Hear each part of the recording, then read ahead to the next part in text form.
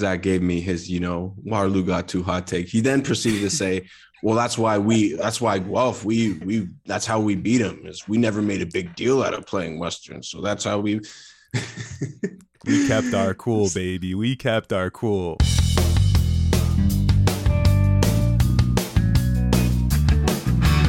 Hello and welcome to At the 55, your home for OUA football. We have just seen the quarterfinal action of the playoffs wrap up. We saw a few careers come to a close, or what we suspect will be the end of some careers. We'll probably save those conversations for when the whole season comes to an end. Off the jump, actually, before I even hand it over to you, Nate, it was brought to my attention I may have made a little audio hiccup on our last episode previewing the quarterfinal round of action. So, actually to you, Nate, this is now part of the full At the 55 experience. You really aren't part of the gang until I have screwed up the audio on one of our episodes. I did it with Eddie, I've done it with Dakota, and now I've done it with you as well. So you are now fully indoctrinated into the squad. But that aside, and my apologies for those who were listening to it, maybe a little confused, what are some of your quick hitter thoughts coming off of the first round of playoffs we saw? Well, I'd say it's tough, Zach, because I call it like a B plus. It's on the verge of an A minus. It's really borderline. It's a pretty good week of football. I was pretty happy with most of the games that I watched on the weekend. So hoping that continues. What'd you think? Well, getting to see Western Waterloo live, kind of on that point about seeing some careers come to an end, not to sort of spoil the conversation on that, just the fact of being there live for what may have been Trey Ford's last game in the OUA is definitely something that I say with complete sincerity and honesty. If that is the case, it's been an honor, Trey, to watch your career in the OUA, and we'll get into that. It was a lot of fun, and then getting to review some of those other games. A lot of good stuff from this weekend, and we obviously talked that at the end of the season there was a few bumps in the road kind of getting here. But on the whole, I feel like you hit the mark pretty well in your evaluation. That kind of B plus A minus territory fits the bill. You're gonna be a teacher, right, Zach? You're gonna be an expert in that kind of thing. I'm into the like single criteria rubric. I'm a pass fail kind of guy, so this is a pass for me. This is a thumbs up, double thumbs up across the board on this one. So let's get into a bit of hardware so we can get into the action that went down this week. We'll start with our players of the week. Nate, I'll pass the floor to you as well. Who do you want to shout out for your offensive player of the week? So I'm going to shout out a guy in a losing effort, a bit of a breakout performance, and that is Quentin Scott of the Laurier Golden Hawks. 27 carries, 162 yards, 2 touchdowns. A lot of impressive runs on the day from this kid. And, sucked us into a losing effort. Probably we didn't see him kind of every game through the year, but I think, definitely what I would consider to be a breakout performance. He has arrived on the OUA stage, that's for sure, I would say. Yeah, most definitely. I think there was some good signs of life from him in that last matchup they had against Waterloo to close out the season, but nothing close to this, and a hell of a performance, to say the least, against a very solid run defense, or just defense as a whole, by the Guelph Griffins. I'm going to take a guy who was on the winning side of the equation, another running back, and a guy who we've talked about a lot this year, who has been in the conversation. His name has been in the ether as far as OUA MVPs, and that's Rashid Tucker. Put the ball on the ground twice today, which, you don't like to see, or yesterday, I suppose, but 19 carries, 170 on the ground, 2 touchdowns, and then a really nice touchdown, little wheel route out of the backfield. Our boy James Keenan found him there, so 3 touchdowns on the day, and just a really solid performance across the board in a fairly, I'd say this was the game that, if there's any debate whether this was in that B plus or A minus range, this is probably one that pulled it down a little bit. As fun as it was to watch James Keenan just run around the field with sometimes reckless abandon, we'll get into that. I'm sure you have some thoughts on some of that, but it was a great performance by Rashid in this one. let's move over to the defensive side of the ball. Who are you liking here, Nate? Well, before I get to that, I just want to acknowledge Zach. I appreciate you calling him our boy James Keenan. So it's nice to hear you claiming one of my fellow Queens guys there. But I'm gonna stick with the Laurier Guelph game, and I'm gonna go with the guy we haven't maybe talked about as much as we should have throughout the year, but a very solid player, Jared Bieksma. 6 total tackles on the day, 1 sack, 1 TFL. And what was really, an overall really good performance from that Guelph defense, as we mentioned. Obviously, we mentioned Quinn Scott, but, those hard yards, I should say, were hard to come by and, not much going on through the air for the Golden Hawks. So I had to, give some love to the Guelph defense there through Jared Bieksma. Who you got? Well, I mean, a great pick there. Guelph's had such a solid stable of linebackers for a number of years now. And, it's funny, obviously, AJ Allen coming back for them has been huge for that defense and that team as a whole, not only his performance, but just his leadership and what he brings to the table, just as a sort of intangibles. But, I feel like if AJ hadn't come back this year, I feel like there would have been a lot more emphasis on Jared Bieksma this year. And who knows just how his personality works. Maybe it's to his credit that he can kind of fly under the radar a little bit more, but still have great performances week in and week out. I'm going to go with a guy who made the pivotal play in Ottawa picking up the victory in Toronto, Mr. Chris Seguino. Not sure I'm pronouncing his name properly. Hopefully I'm close on the mark at least, but if you aren't recognizing the name but saw the game, he had the pick 6 in the late moments of the third or early fourth, in that kind of transitional period, late third, early fourth, whenever that happened. And, as we kind of say with a number of the games that have happened this year, if you just look at the box scores, sometimes you might be a little misled in terms of, well, what was the true outcome of this game as far as the competition level. And this game was very competitive. In fact, it was a little more competitive than I thought it was going to be. And not to step on what we'll talk about sort of more fully in that matchup, but yeah, that came at a point that really put this game to bed. A little bit of signs of life from U of T in the late going, but yeah, just a massive moment for the GGs on the road, picking up the victory and sending them into the semifinals. So shout out to Chris there. Special teams, I think we came to a consensus on this. I don't know. Am I correct in this, Nate? I don't think there's another direction to go here, correct? Yeah. Are you going to zag on me here? We're going to share this one, I think. Yeah, I mean, it's got to be Ethan Monahan from the Guelph Griffins. Blocked the punt, scooped it up in the end zone for the touchdown in the early goings that put Guelph up. What was it, 14-0 there early in the first quarter. And, we'll get into it. Obviously, Laurier bounced back, a couple, Golden Hawk bounces of their own that were favorable for them. I mean, to give credit to to quote your old coach as well. I mean, shit, that's football, right?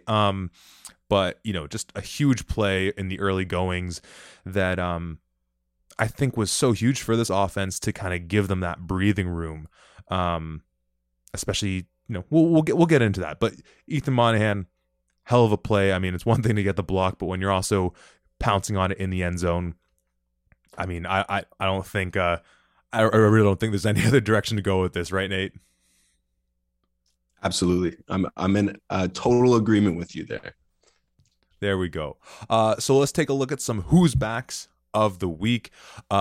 Nate, I'll go first on this one.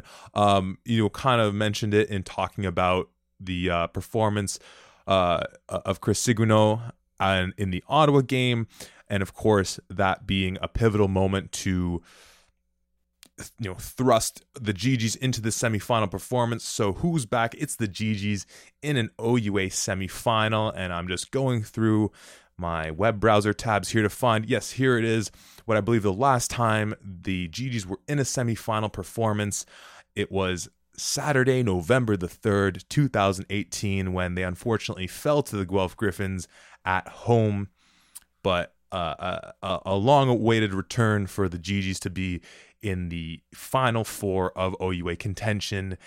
And as it was, as we were reminded of with that matchup yesterday, and hard to forget, the season's been so emotionally, just so emotional for the GGs, with, of course, remembering Francis Perron and everything this team's been dealing with. So just, we can say what we want about the East-West divide, whether one side's weaker or the other. I mean, we've made our thoughts clear about that, but just for what it's worth, I think getting to this moment, it's hard to not feel happy for the GGs. Whatever comes of this game against Queens, that they've been able to, get to this semifinal game. And like I said, first time since 2018 when they faced Guelph. And knowing sort of where you're going with this, with your Who's Back, I'll kind of tease it a little bit. As we said, Guelph won that game to vault them into a Yates Cup. Now, what happened in that Yates Cup? I will pass the floor to you for your Who's Back. Well, Who's Back? It's Guelph Western. There we go. Going off your point, the last time these teams met in the playoffs, it was following that game for Guelph against Ottawa. They played Western Yates Cup, and the result was I think you put it well. It was 63-14 for someone. My memory is fading on that one, but I think I would imagine if you're a fan of the OUA football, maybe you have an idea about who won that game. But yeah, I mean, it's been a real big fixture in the OUA since sort of, if you want to call it the Stu Lang era. At Guelph, it's been a big game over sort of the past decade. So looking forward to sort of the next iteration here. And let's not forget, Western looking to avenge their one loss on the year, obviously, earlier coming to Guelph. So excited for this one. No, yeah, I mean, Guelph Western is usually a fun affair. And, you mentioning that your memory's a little foggy. Maybe it's those 5 sacks from another game or a game going back to 2015 when you and I played in a matchup together. Just for fun, I pulled up earlier today the box score from the one time Nate and I actually played in the same game. To Mr. Hobbs' credit here, the man finished 14 for 27, 282 in the air with a touchdown, but most impressively, he had 61 yards on the ground. Nate, I didn't know you had the puppies like that. I don't even remember, just as watching from when your offense was on the field. I don't remember seeing you running around like that. I mean, is this where James Keenan? This is where James Keenan gets it from, then, I guess, right? Well, Zach, not a lot of people know this, and I'm kind of surprised. But you are talking to the best dual threat quarterback in Queens history. I believe I have the most yards rushing by a quarterback, definitely most touchdowns rushing by a quarterback. So, what happens with Mr. Keenan through the years, I'll be following quite closely. But as things stand currently, that is me. And I think as long as you got a guy like Rashid Tucker in the backfield or someone like that, then, I don't know if they'll be throwing any QB runs in the red zone. So I'm feeling comfortable for now. Yeah, and for what it's worth, you also, I believe you said, set a Queens tying record for the 108-yard long touchdown you had in that game.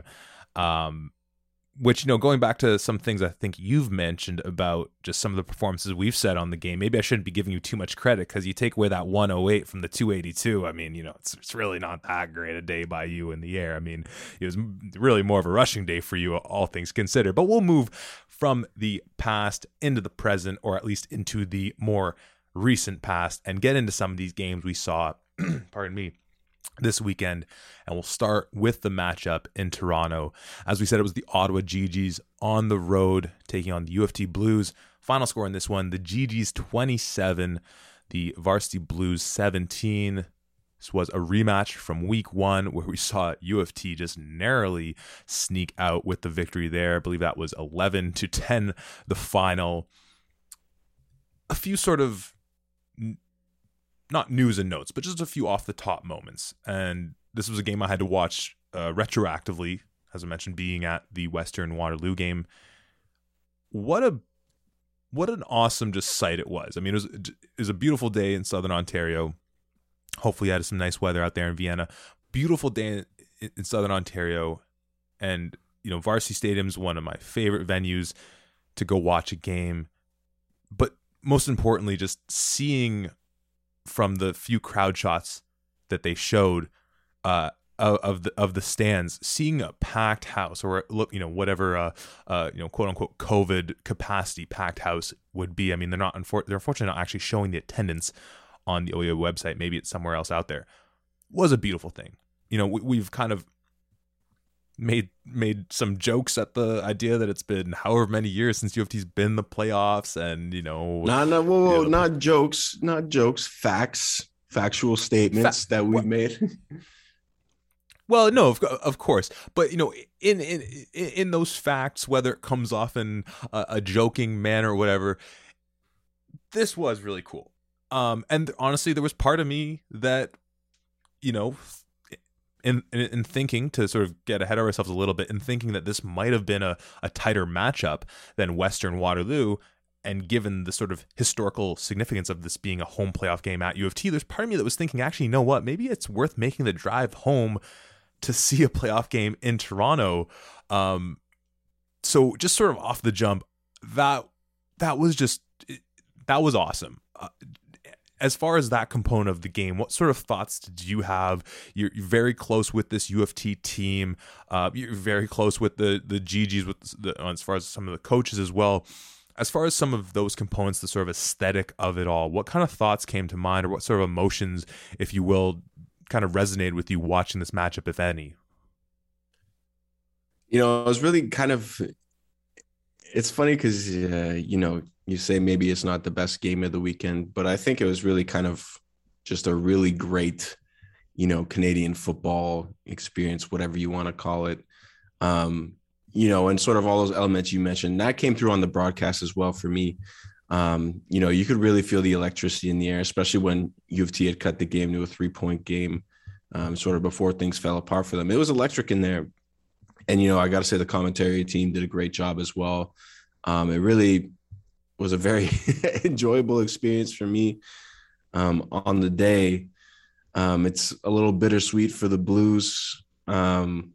It's a bit of the end of an era, right, Zach? I mean, you look at it, Clay Sakara, I mean, does he have a year of eligibility left? Maybe, but he's probably gone.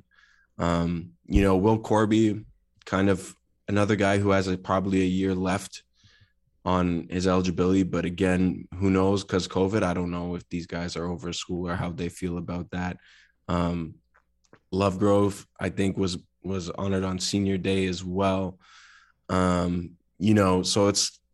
it's kind of a weird. This has kind of been the peak. They've been building this for the past couple of years, and sort of having this moment, I think, was a big moment for the program, and I hope it's something that these guys they'll all remember for the rest of their lives, no question about it. So for them, definitely something to be proud of. But they lost. I think, it's kind of, I feel like we've been saying a lot of the same things about this team over the past weeks. The offense, obviously, it was a better day for them statistically, and actually they outgained Ottawa, but still not sort of to the standards that we were used to, that was established in years prior from this group. And that was sort of the difference on the day, for them. I don't think it was anything, spectacular for them. You knew what they wanted to do coming into the game. We prefaced it last week, you talked about that running game. That's exactly what happened. They got up early. They ran the ball, played it relatively safe, and really that U of T offense, they came close, but in the end, they just weren't able to catch up and sort of be the game breakers that we all hoped that they could be. No, I mean, you set it up really well and all that, and as we said, as you acknowledged too, Ottawa ultimately, while getting outgained in total, their bread was buttered, as it's been mostly this year, at least sort of when they've been at their best, which is with the run game, and JP Simonkinda finishing 29 carries, 124 yards, 1 touchdown. Dawson O'Day, 5 carries, 36 yards, touchdown of his own. And if I'm remembering it correct, I think JP's touchdown was like a goal line, just, you know, run through the pile or go over whatever he did. And I just remember thinking, like, you know, if you were going to have a draft of OUA running backs to pick for goal line situations, for like, we need 1 yard, or whether it's goal line or otherwise, like any situation where you're like, we need 1 yard, he's definitely up there for guys that I would be picking or thinking thoroughly about taking at the top of the pile. Because, man, he does not look like he would be fun to try and tackle. But at the same time, while kind of as we were saying, you know, I mean, a 10-point difference in the game's not a blowout by any means. So not that someone should look at that outcome and say that, oh, Ottawa clearly just came in and ran the table on them. But even looking at some of those rushing yards in the early stages of this game, you know, we obviously talk a lot about the U of T offense and how it's been a bit of a regression from what we saw in 2019 and even a bit in 2018 from this team. But that's still kind of where the conversation begins. And really the next point of conversation usually goes to Chris McLean as the punter whenever he's doing, you know, on his wild stuff, which, you know, he did again with 23 yards rushing, picking up a first down. But in the point I'm getting to in all this, in sort of talking about the Ottawa running game and the sort of things we normally talk about with Toronto, is frankly that in the early stages of this game, I was really impressed with Toronto's defense in slowing down Ottawa's offense. And Ben Miracle's a guy where I've been really impressed with him. I think if we're gonna get into the conversation of most improved players of the year, I mean, he's definitely in that conversation. But in the early stages of this game, it was a lot of, you know, if not 3 and outs, a couple, maybe a first down and then a 3 and out, or, you know, Ottawa had a tough time going in the early stages. And, you know, maybe there's a bit of that, you know, there was a lot of new faces, or a lot of faces making their first playoff appearances in a number of these games. And obviously that's going to play a factor into just having nerves and things of that nature. And maybe that did come into some effect for Ottawa in that bit of a slow start. And of course you're on the road, but frankly, I want to give credit to that Toronto defense in the early stages of what looked like a really solid outing, at least from the jump. Did you have a sense that it was a bit of a stronger performance than maybe what we've seen, or did anything defensively stand out for you? Well, I think that, like, the defense has had a good year in general. I mean, barring sort of the crossover game against Guelph. But I mean, you look at those 2 York games, which obviously played a huge role getting them in the playoffs. You know, being able to force turnovers and things like that is, you know, what effectively won them those games. Holding Ottawa to 10 points in the first game of this season as well in there. They've had their moments, and I think, you know, it's a testament to the players, a testament to the coaches. And it's something that obviously they deserve their credit as well. Absolutely. And as far as another guy to give some credit to, and talking about, you know, once again, the idea of if we're going to give out a most improved player of the year, it's been awesome seeing the year Adam Williams has had. You know, just on the pure numbers, it's not groundbreaking, but, you know, even when this U of T team was at its most explosive, going back to those first couple weeks in 2019, you know, as we know, I mean, it's not a hot take to say that was obviously a product of the passing game. And, you know, Williams has been a guy who, I don't know what year he's in. You probably have a better sense of sort of his eligibility and everything like that. But, you know, I've been covering this league for long enough now, watched enough of these U of T games to see a lot of outings where, you know, and they've a weak spot for them has been on the offensive line for sure. It's been a struggle for them there.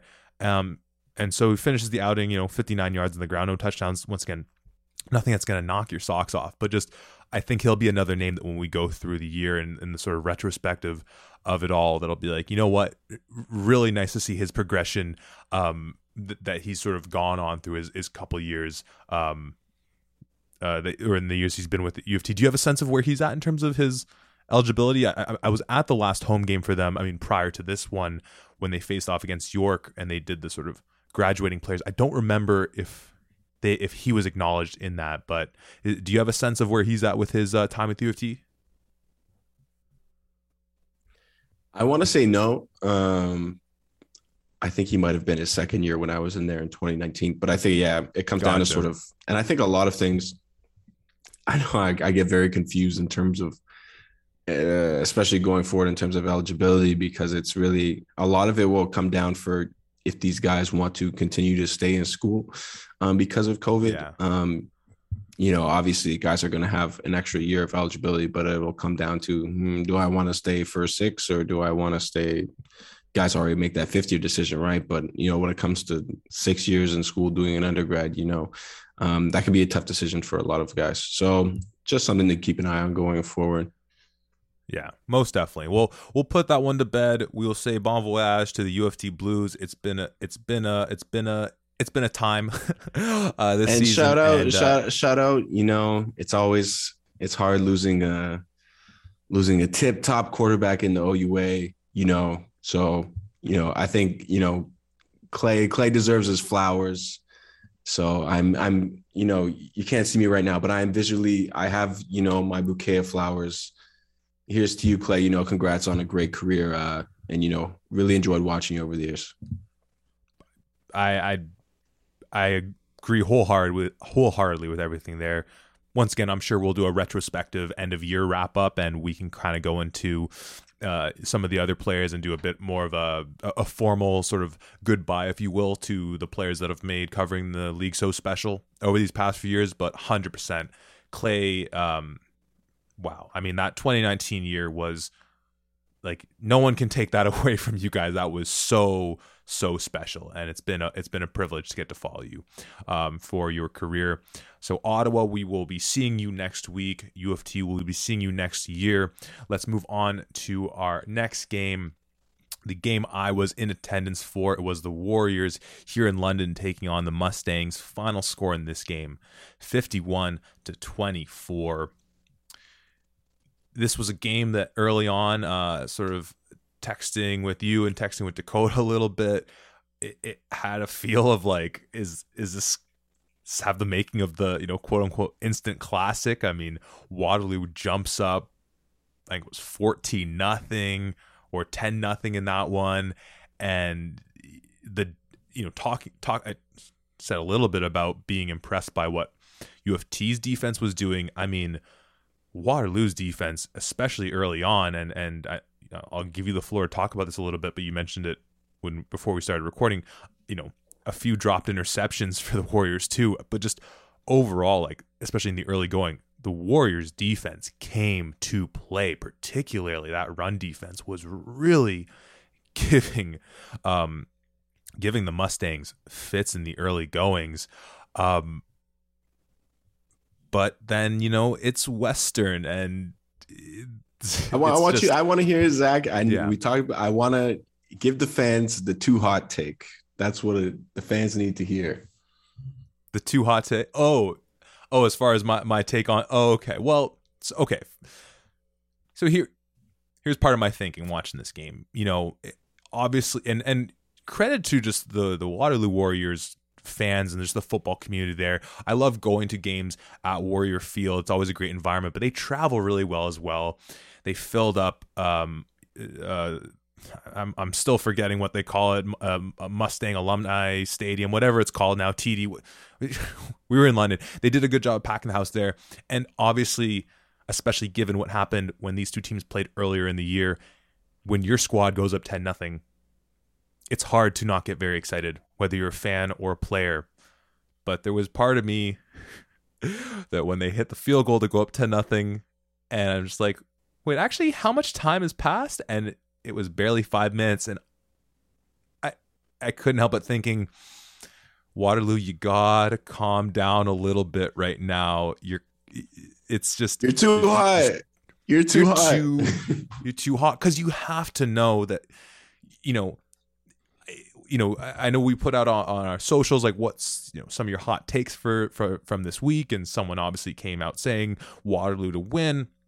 Would it have been the craziest upset of all time if that had happened? I mean, a little bit based on that last game, but no, I mean, it's still Trey Ford. It's still, all the things that, give us hope in thinking that this Waterloo team could have made a run in the, at least going back to the preseason. But, I don't think anyone would have expected that a Waterloo win would come in the form of them, blowing out London, or blowing out Western, so you knew the Mustangs were going to counterpunch.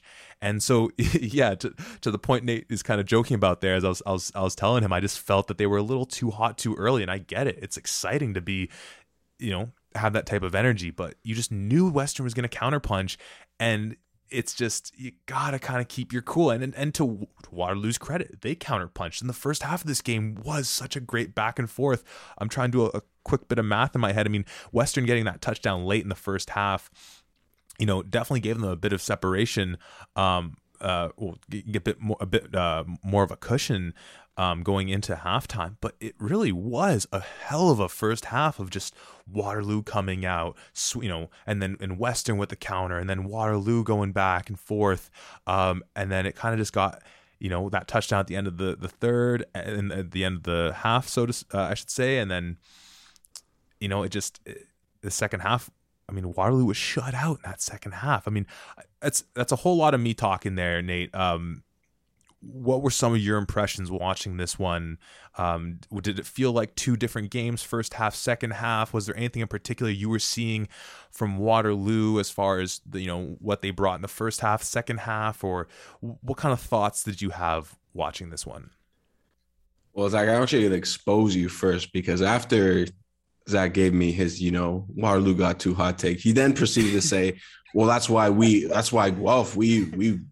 beat them, is we never made a big deal out of playing Western. So that's how we kept our cool, baby. We kept our cool. So Guelph, if you're listening now, don't get too hot. Queens, Ottawa, if you're listening, don't get too hot. Okay. Don't get too hot. But I think, for me watching this game. Thank you for calling me out on that. Thank you. But I think for me watching this game, this was Waterloo, you let them off the hook. Like, honestly, it had really, from the jump, sort of the formula. You got your quick touchdown to start the game. You then proceeded to get a turnover. Couldn't it deep in Western territory, couldn't convert that into a touchdown. Fine, you get a field goal. So 10-0, as you mentioned. Waterloo then proceeds to throw an interception, which bounced off of Waterloo receivers. So there's no shot to Trey for or anything like that. Western then scores a touchdown. Ensuing kickoff, Waterloo fumbles a kickoff. Next thing you know, like a minute, 2 minutes later, it's 14-10 Western. I mean, it's just that would, I don't want to say that was the ball game, but I mean, there's no, I cannot think of a scenario where that happens and you're going to be Western. There's just, it can't happen. So from there, as soon as kind of seeing those things happen, kind of had a feeling for where the game was going. I mean, obviously having faith in that Waterloo offense, but I mean, kind of going from all that momentum you had to sort of giving them the lead right back. I mean, it was always going to be tough from there. Obviously, they played out the first half competitively still, but those two scores for Western at the end of the half really, I mean, they were up, what was it, 12 points at the half or something, Zach? I mean, that was the two touchdowns that you gave them. It could have been tie game going into halftime. You know what I mean? So yeah, it's devastating. And I think, the second half as well, there were Waterloo dropped a couple potential picks from Hillock. And another key third down late in the game that could have, with a touchdown and 2 points, could have cut it to an 8-point game, I believe. And unfortunately, Trey scrambling around missed a wide open player in the flats that would have gave them the touchdown. They made a point to emphasize that on the broadcast, showing the replay a couple times. So I think for me, I feel bad for Waterloo, and it's but you let them off the hook. You had I think you had the opportunity to kind of do this, and you're always going to have to play your best game. Unfortunately, you didn't. but it's how it is. But Zach, I have a question for you. Do you feel better or worse about Western after this game?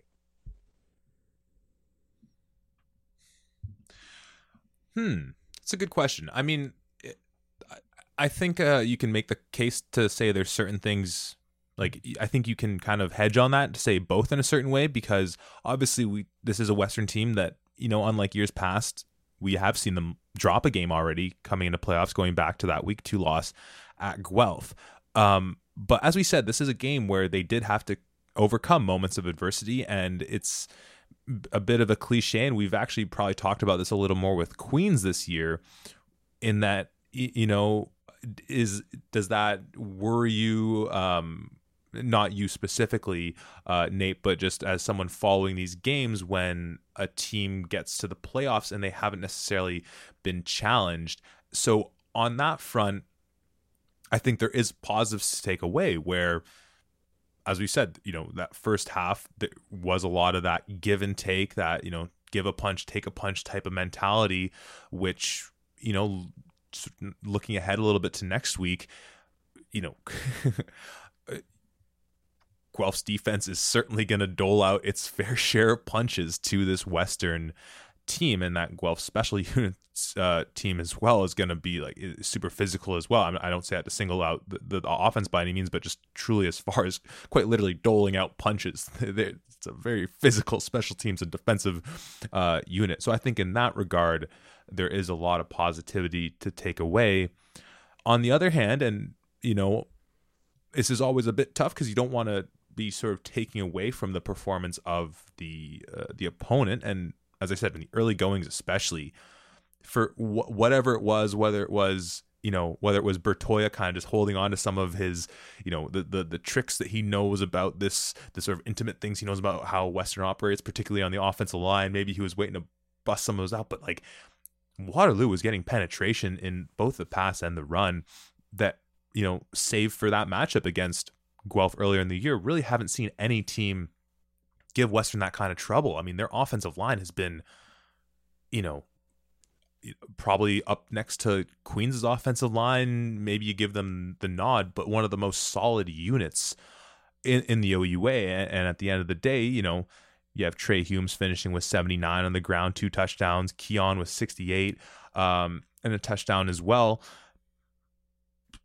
This is a Waterloo defense that we've seen many teams run on, including this Western team not too long ago. So is that troublesome? You mentioned a few of those dropped interceptions for Evan on the day, still super impressed. Like it just, and we kind of talked about maybe the nerves playing in as far as first playoff appearance and all that jazz. When I watch Evan play, I still it's easy to forget that we're watching a first year guy. So I think there's things to kind of look at it from both sides on that perspective, that, like we said, I think it's good for them that they were able to be in a bit of a dogfight for a good portion of this game. On the other hand, did Waterloo highlight some ways that you can attack their run game a little bit to slow them down and make Evan a little bit more of a passer? I mean, obviously you mentioned those drop passes, or probably those drop interceptions. A handful of balls that, we've seen him make more routinely this year. It's kind of hard to chalk that all up to. On the whole, I probably think it's a good win for them. Do you kind of have, do you have a sense of sort of like, do you lean one way or the other in terms of how Western walks out of this game feeling, or just the perception of them at all? Well, how they feel, I imagine they'd feel good. But I mean, for me personally, I think, I don't know, like you kind of alluded to, I think there are some signs there. Obviously after the past few weeks, we're all kind of, I guess, a bit worried about how the playoffs would look and when the Western just run through everybody. And I think this is kind of a sign that they're like as vulnerable as a Western team can be. Like, obviously you're playing a young quarterback, probably one of the best first year quarterbacks, probably the best one I've seen in the OUA. But he's still a first year quarterback. He's still prone to throwing the odd interception. That's not like a crazy thing that could happen. That's not outlandish, I don't think. And those opportunities were there today. Will Guelph be better at taking those opportunities? We'll see. Will Guelph give Western 2 touchdowns? we'll see. So I think it's something to keep an eye on going forward. No, definitely. Is it fair, at least as far as Mr. Hillock's concerned, that we can, you can call him Evan, you can call him Mr. Hillock. Can we also just call him Roy? ROY? Is that fair at this point? We can is he? Can we call him Roy? Like Kendall Roy, like you watch Succession, or I'm not Like I'm messing with you. Yeah. is that at least fair to say? That All right, that's Evan fair. Evan Roy Hillock. Last little thing taken away from this game that as far as maybe signs of weakness for this Western team, talking about Roy's Kojo Odum coming off his Rookie of the Year performance in 2019, we obviously saw him miss a bit of the start of this year, which I believe was due to an ankle of some kind, and he went down at one point in the game and seemed to bounce back. I think he returned to action. It looked like it was the same ankle, but nonetheless, ankles can be that, especially as the weather gets colder and colder. That's the type of thing that can be a bit of a nagging injury. So something to keep your eyes on as well. And one thing that, I found very odd was, and once again, in the grand scheme of things, he seemed to be fine, didn't, walked off his own power. But after one of the late touchdowns, or one of those fourth quarter touchdowns, I think it was the last major for Western, we saw Keon Edwards on the ground for a little bit after being on their kickoff squad. Why is Keon Edwards on your kickoff squad when you're up 27 points late in the fourth? It was very like Booby Miles Friday Night Lights kind of moment of just like, can Keon just be like on the bike, or like have his I found that a bit odd. Obviously, hey, can we get someone else on the 55-man roster to fulfill that duty for him, just for a couple of times? No, totally. I thought that was a bit odd. I mean, he seemed to be fine, all things considered, but just those few little injury bug things. And actually, the last thing I thought was kind of interesting. For whatever reason, Waterloo seemed to be short kicking to Brett Ellerman on their kickoff team all game long.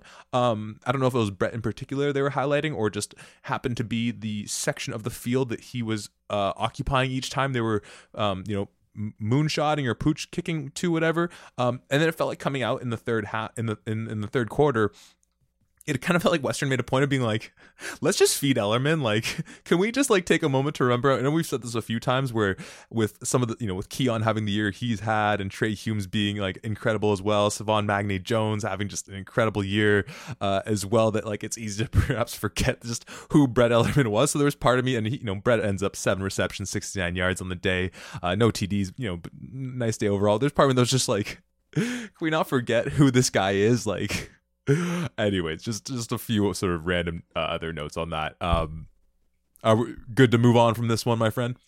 Absolutely. Alrighty. We say goodbye to the Waterloo Warriors. We say see you next week to the Western Mustangs, and we move on to the Queens Golden Gales, coming off their week 6 or probably week 7 bye, back at home facing off against the Carleton Ravens. Queens took this one.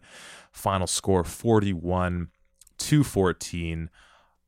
I mean, from the jump, a better outing for Carleton than the last time they took on Queens. That was the 45-0 How much better is that? How much better? Give me a percentage of how much better.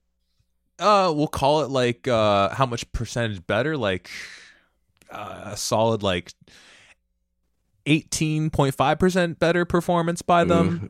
That's a bit high for me. I don't know.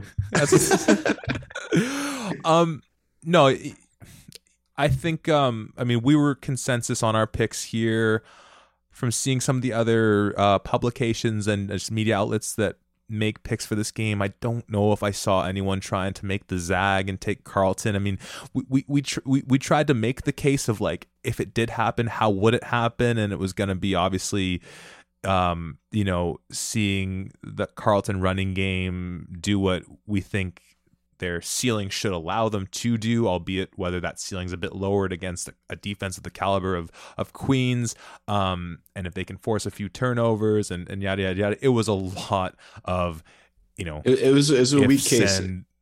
It was a weak case. Yeah, I think we might be going to jail if we try to make that case.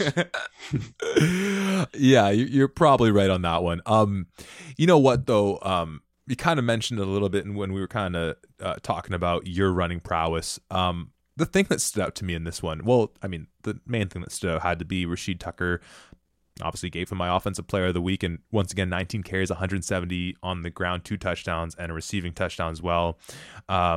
Albeit 2 fumbles as well, only one of which I think they lost. But there was a game a couple weeks ago where it really surprised me, particularly because I think it was the Queens broadcast, or it might have been the Ottawa game, so it might have been the Ottawa broadcasters where Keenan was scrambling on a play, and they were like, oh, Keenan not known as a guy who normally runs or whatever. I was like, then we must have been watching the wrong James Keenan for Queens, because it's definitely one of the first things I remember thinking about James Keenan in his first start for Queens, going back to the 2019 opening week when they played Carleton as well, where it's like, this is a slippery bugger. And a couple big runs for him on the ground as well. One big run that got called back on a holding penalty as well, and just there was moments too where it's like, if you blinked a little bit, he had a little like Trey Ford pocket prowess that kind of just like really like whoop, just, oh, there you go, you're gonna miss me there, whoop, miss me there.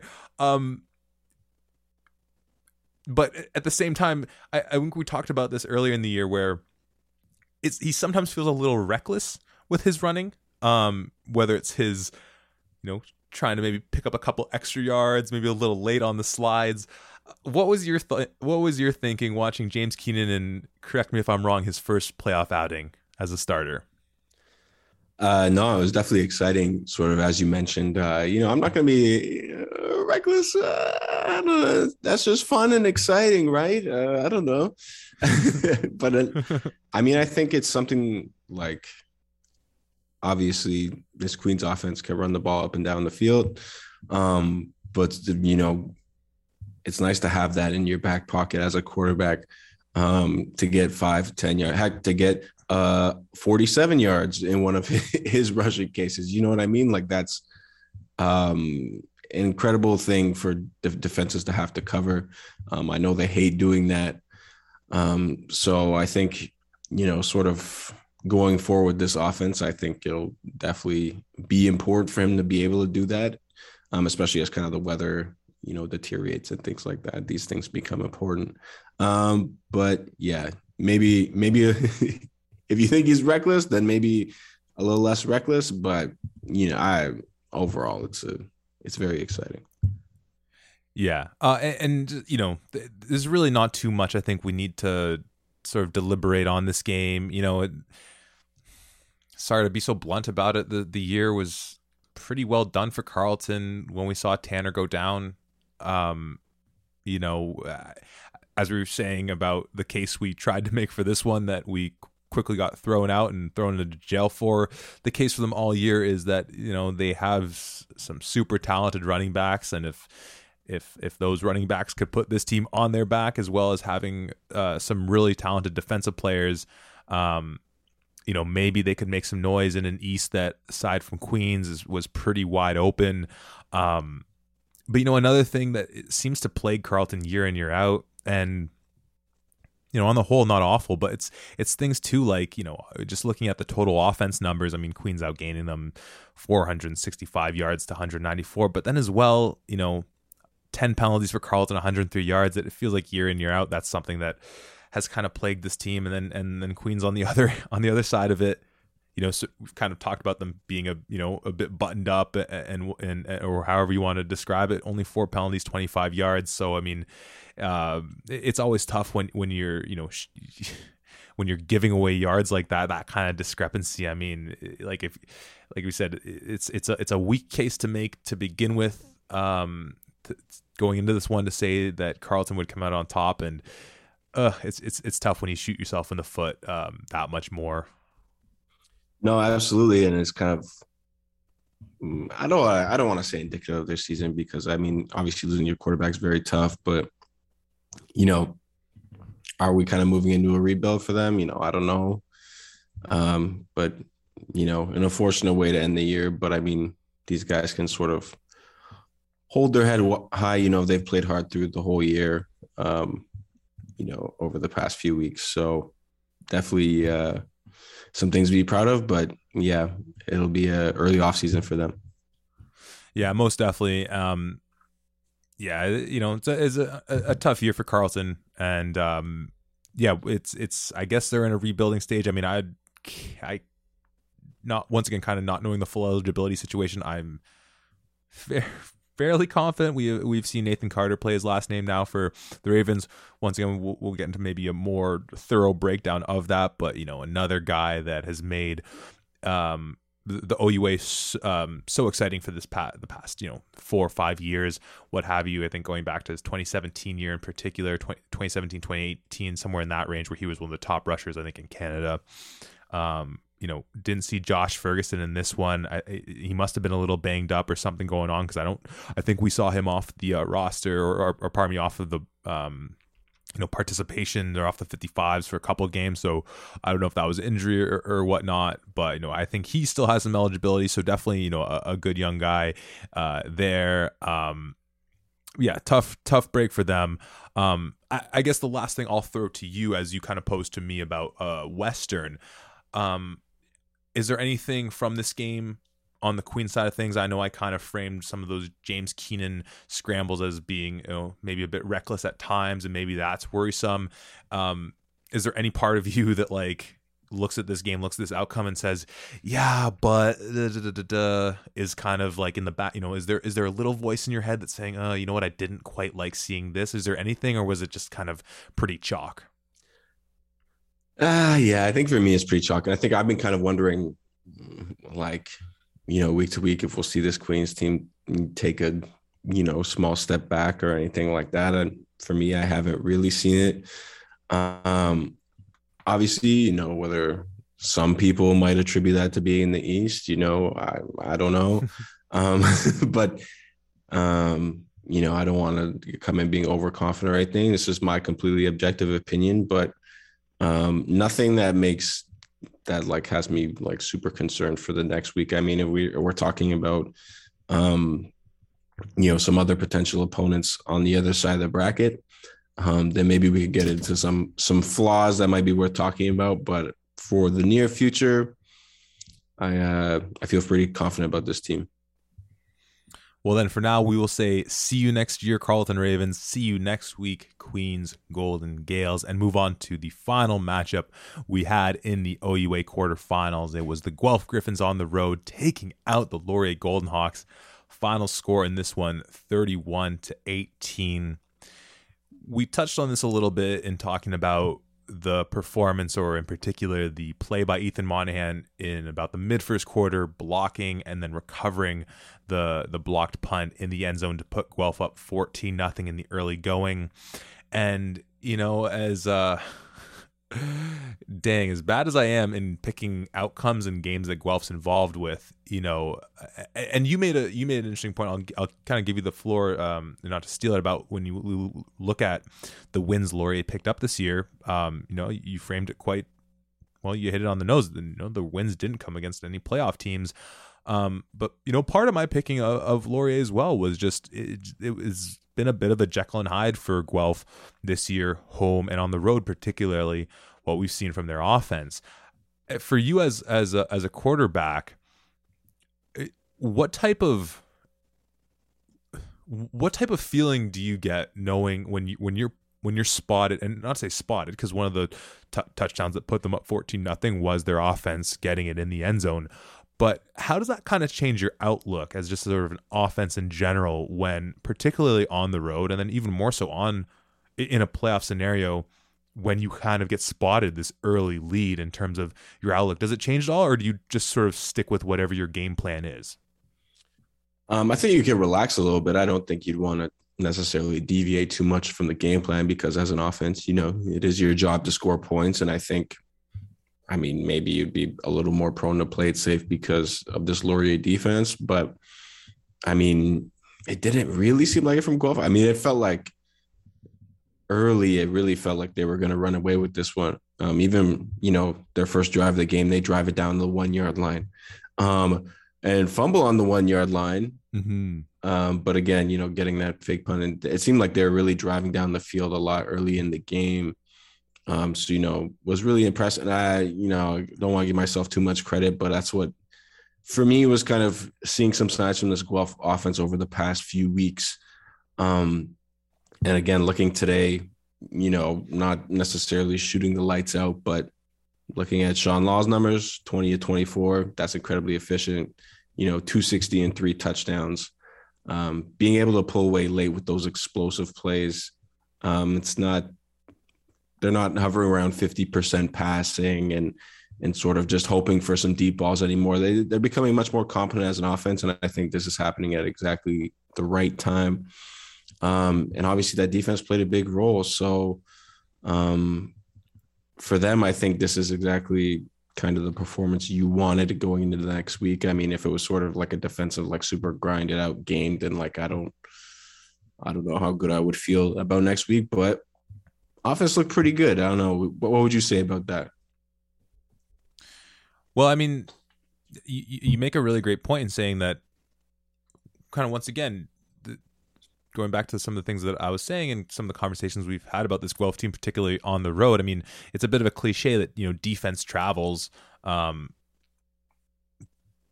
it's good to really see some signs of life from the offense in this one. A guy that we probably could have, you mentioned Sean Law's game, really solid performance by him, and be remiss without mentioning, Keegan Dix, wide out for the Griffins as well, 4 receptions, 79 yards, 2 TDs on the game. I mean, we've talked a lot about the two-headed monster of Clark Barnes and Keandre Smith. I mean, hey, might have to make room for I guess more of like a Hydra. You move from a two-headed monster to some kind of. You seem to be the Greek mythologist here with your Icarus reference a few weeks ago. So maybe you can come up with whatever type of monster this would be creating for the Guelph Griffins. But however you want to call it, just the more weapons that at their disposal, I mean, obviously the better. Decent run game for them. I'm trying to remember. We saw one of Juwan Jeffrey went down. Was it Juwan Jeffrey go down, which is obviously going to be huge for them because we've talked about some of these teams in the OUA that have sort of a stable of running backs, whether it is Trey Humes, Keon Edwards show, or Nathan Carter, Josh Ferguson.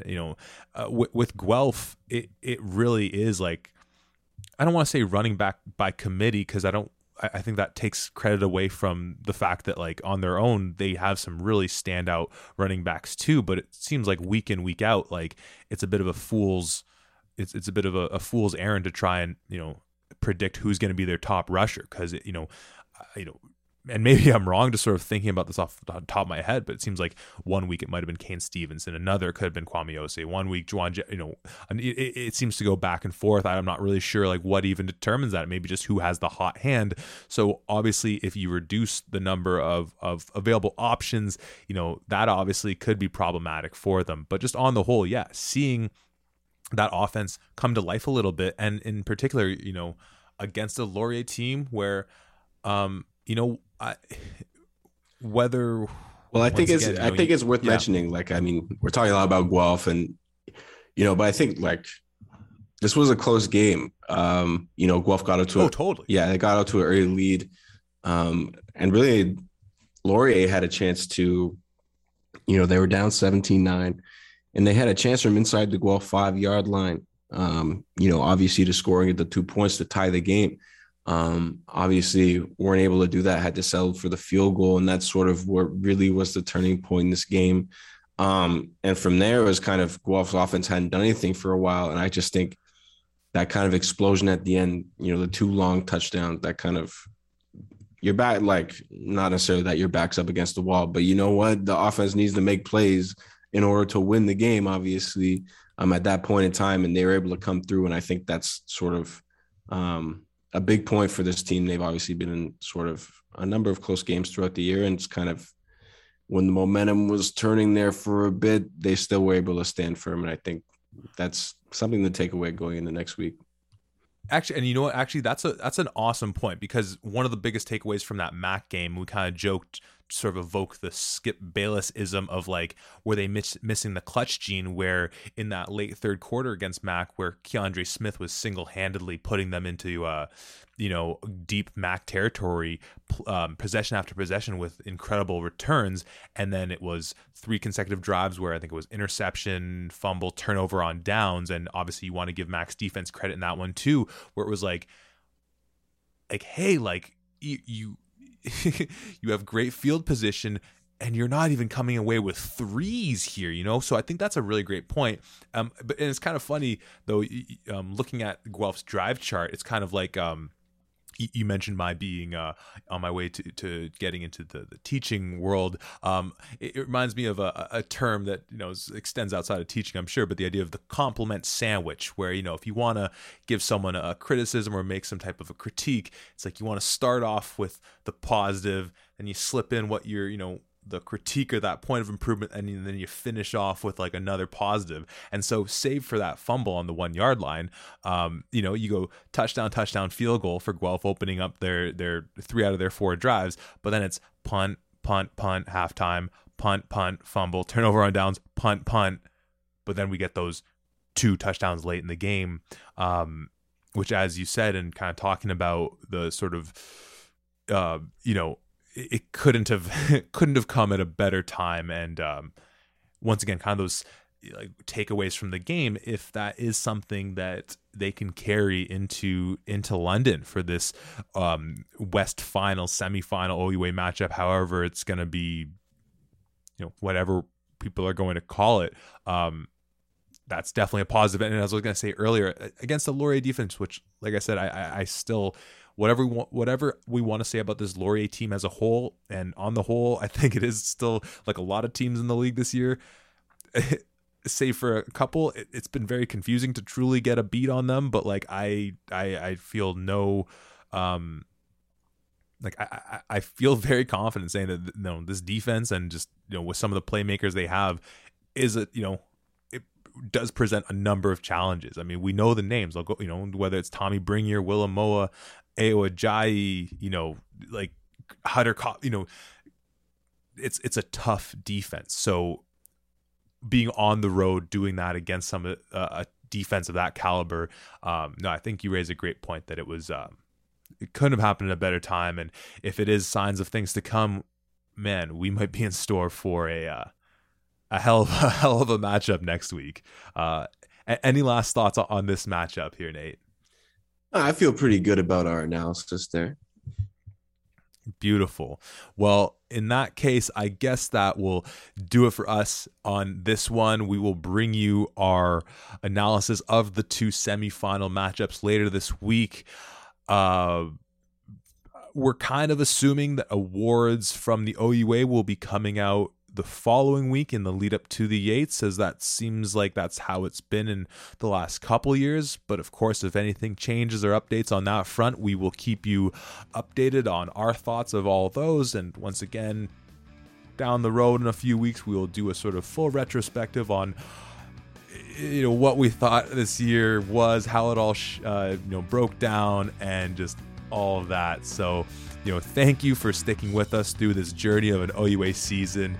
It has been an absolute roller coaster of a ride, to use the biggest cliche of all cliches, but I think it's nothing but appropriate in regards to what we've seen this year. But shoot, has it been a lot of fun. Make sure you're following us on socials to keep updated on everything going on throughout the week for the matchups in this one. And then of course on game day, if you can't be at your computer or have it plugged in at your TV watching, we do our best to keep you updated on everything going on there. Hit up the website, check out the merch, check out the store, and like always, we will see you next time at the 55.